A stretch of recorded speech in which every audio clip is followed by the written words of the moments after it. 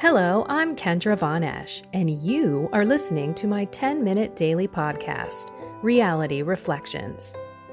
I bought into what this world said would make me happy. Money, prestige, power. And hey, if it feels good, do it, because life is stressful, so party hard. Do whatever makes you happy. But that didn't quite work out, because I felt even more insecure, full of fear, shame, and anxiety, and never, ever good enough.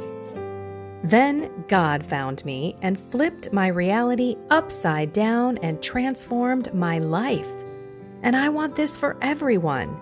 So I left my executive career to help others find true acceptance, supernatural peace, joy, and love that only comes from a relationship with God. Here is my reality reflection for today. Are you like Philip?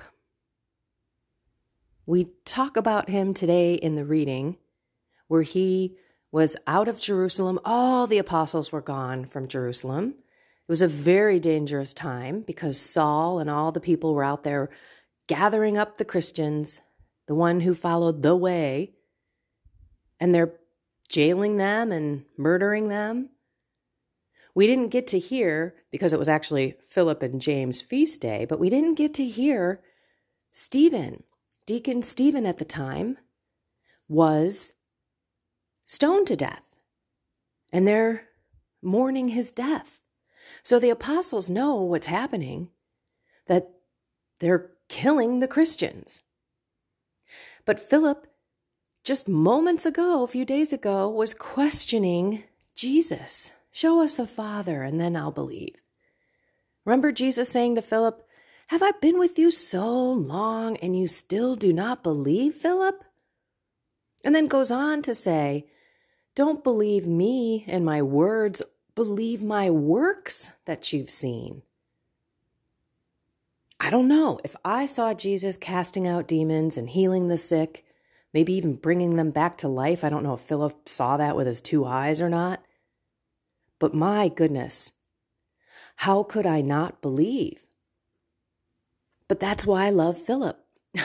And that's why I love doubting Thomas. And Peter, right? Peter maybe it wasn't a belief thing, but he certainly denied Jesus. And then Jesus asks him if he loves him recently, right? After he jumped into the water, after his resurrection, and handed him his church. And Jesus did not pick high priests, educated people that had status in the land. He picked fishermen, tax collectors who were hated, right? He picked the people that were not educated. Some of them couldn't even read. So that being said, we are chosen by God. And we too, who haven't seen the miracles ourselves, right? Blessed are those who believe and have not seen. That's the doubting Thomas apostle part. But God chooses us because faith is such a mystery, right? We're never going to understand it. How is God the Father always and forever existing? How did he even start? That's where my mind goes when I think of God. And then I just let it go because I will never be able to figure it out. I will know when my time comes. And I will be grateful that I now know all, right? All things come to light. But when I look at Philip in the reading today, he is out and about in different lands. He runs into a eunuch who's driving a cart, says, "What are you reading?" Shows him the Bible pretty much and says, "Do you know what you're reading there?" And he's like, "No, how can I if no one shows me?" Then they cover off a part of the Bible, and Philip explains that was Jesus. And then the eunuch believes almost instantly, says, "Hey, there's water, I can be baptized." Philip baptizes him and then he disappears. Crazy. So when I look at Philip, I also think of all of us. We have a journey. We're going to have those ups and downs, and we're going to have those awesome triumphs. And they're going to come and go, just like seasons. And as long as we can remember that we just should be focusing on today and doing our best to live virtuous lives here, today, God is going to give us grace 100-fold on this earth. And that is where I look at evangelization for us, especially in our own homes. Remember, Jesus himself couldn't heal and do a lot of great miracles in his own town because they knew him too well. So going back to Philip, I pray to St. Philip to put a Philip in my husband's life and in my family's life so that it's somebody else who touches their heart, and hopefully grace and the Holy Spirit start working. I think one of the things, especially if you're a parent or, of course, if you're married, that you feel it's your job to bring your spouse to heaven, which technically it is. I mean, let's face it. Our vocation is husband, wife. Let's bring each other to heaven. But all too often, we don't let our own life show the way. So if you have faith and you've been on this journey for a while and nothing is really changing in your life, then that's where I would start looking inward and start to pray. Because that was where things were for me. I believed, but I was living the exact same life as I did before. And yet at the same time, I was feeling guilty about it, but I was still living it. Still partying and doing drugs and watching porn and swearing like a you-know-what. And then I realized I've got to stop. And I didn't realize it. It was the Holy Spirit that put it on my heart, especially with the swearing. When my girlfriend said, "Wow, you profess to be this big Christian and listen to you." And it wasn't just my swearing. It was my raunchy, joke-telling kind of stuff too, which would make guys blush. That's who I was. But what happens when things change with me, when my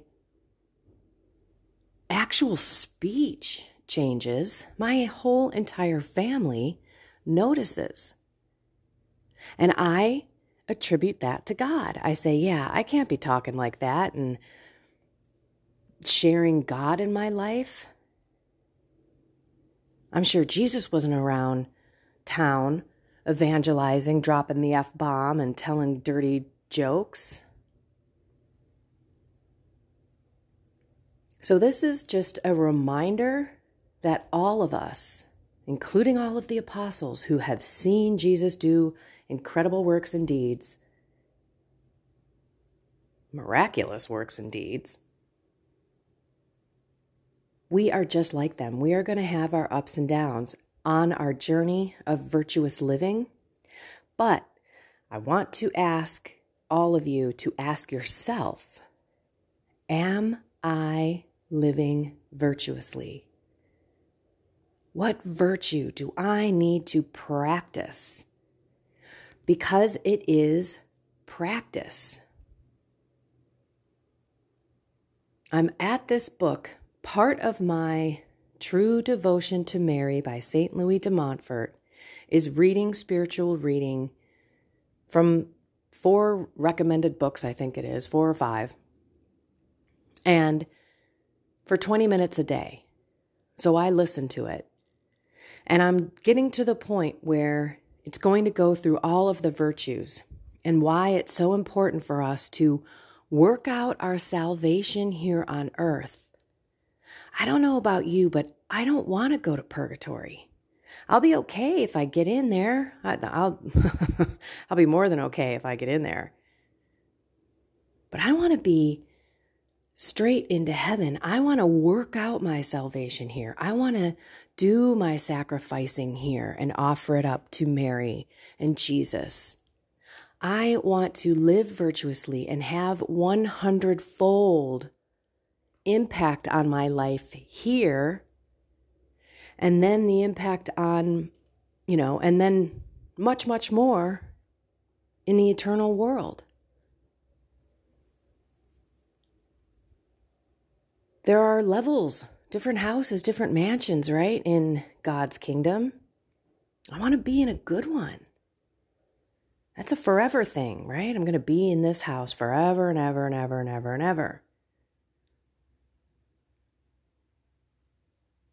So we're going to dive in, because I'm diving in, and I'm sure I'm going to have things to share on how to live and why we should live virtuous lives and practice virtue as much as we can. So today I want you to sit with Mary and Jesus. As a matter of fact, if you pray to Our Lady of Sorrows, she will show you there's such a thing as called your root sin, but she will also show you what you should work on. And I would take one thing at a time, because when we get geeked up for something and we want to add more spiritual stuff into our lives, we can get overloaded, overwhelmed, and then when we don't meet the 17 things that we put on the piece of paper, it goes away, right? We get upset, we think we're weak, oh my gosh, and then we drop it all. So sit with Mary, Jesus, and the Holy Spirit. Ask all three to raise to your eyes what virtue you should be working on. Is it patience? Are you getting angry? Have you not forgiven someone? Or is it temperance? That's mine, temperance. Self-control. Self-control. That is a gift also from the Holy Spirit.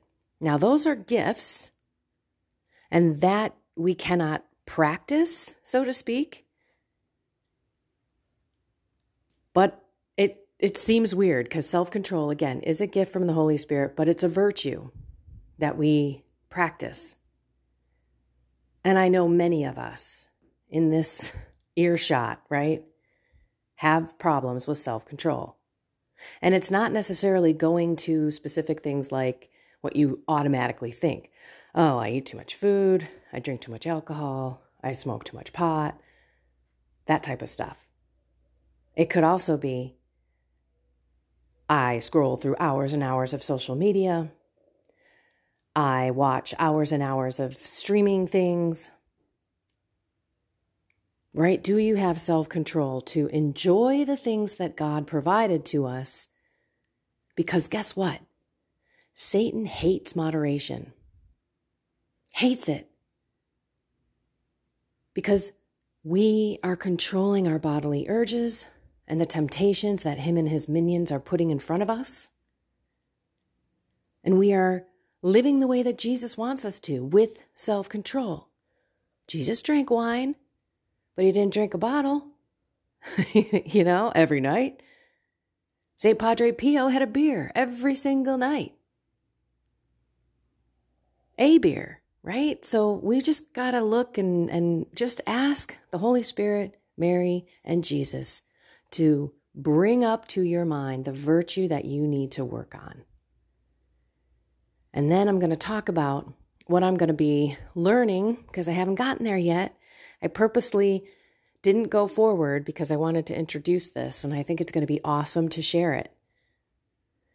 And there may be some other things that I'll share, because it's basically, if we don't work out our salvation here, what are we doing?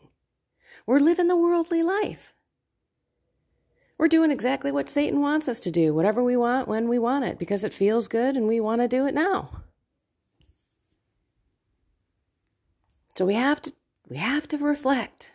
Jesus, Mary, Holy Spirit, put on my heart what you want me to work on. and listen, be quiet. He's going to put thoughts in your mind, and he's probably going to put the one that you don't want to work on in your mind. But that's going to be the one that you're going to have to face. So yesterday, mind, body, soul, spirit, I've been hearing, you got to start moving your body, honey. I gave you a pretty healthy body, and you're just not doing anything with it. So I worked out, and I didn't just work out in my high-intensity interval training. I also did an ab workout for 20 minutes. And wow, it really did kind of work. Like right by my rib cage. There's some muscle there, and it's only been one day. And I feel better because I know that my body is getting stronger. So I wanted to share with you that I did work out, and I feel great, and I'm going to keep doing it. But guess what? It's going to be every single day. I have to make a choice on how I'm going to spend my day and what I'm going to work on. That's mental prayer. We haven't talked about that in a long time, but the purpose of mental prayer is to sit with God and today talk to him about what virtue you need to work on, and then let him tell you. Let the thought come into your head. See how your body feels. You may reject it. Trust me, if you remember when I did the 33 days of morning glory, back my very first time, I was only 6 months on the journey. I didn't even know what consecration to Jesus was through Mary. I wasn't close to Mary. But on that Lady of Guadalupe feast day, I was healed of my addiction to marijuana. And during that time, while I was reading the book, I kept thinking, should I pray for no marijuana anymore? And I'm like, no, I don't want to do that. Who would I be if I wasn't smoking all day? How would I live life without pot? So even though that the Spirit put that up into my heart and mind, I shoved it right out. Like, nope. So be prepared for that, because that's probably going to be your struggle and your wrestle with God, right? Let's go back to Jacob before he was given the name Israel, who wrestled with God and broke his hip. I mean, such a big story that even the Jewish community wouldn't even eat the sinew, the little tendon or whatever that connected the hip because of that whole battle. But everything's easier when we ask the Holy Spirit in to help us. That's where the sanctification, the transformation comes. And if we don't rely on our own quote-unquote willpower, we might be surprised what God actually does. Let's remember Philip and Peter and all of the apostles who have had their ups and downs with faith, and all the people who knew Jesus and saw all his works, who still weren't evangelized by him. Alrighty, everyone. Man, if I can keep these to 10 minutes, I'd be happy. Sorry for so much, and I'll try not to repeat myself. I think I might have done that a bit today. Sit, sit, sit. I'm going to say this. Be still and know that I am God. He's got this, and he's here to work with you on everything. Alrighty, I love you all. I hope you find what you're looking for, or face what you don't want to face. Find something more with God and Mary, and have a blessed and inspired day.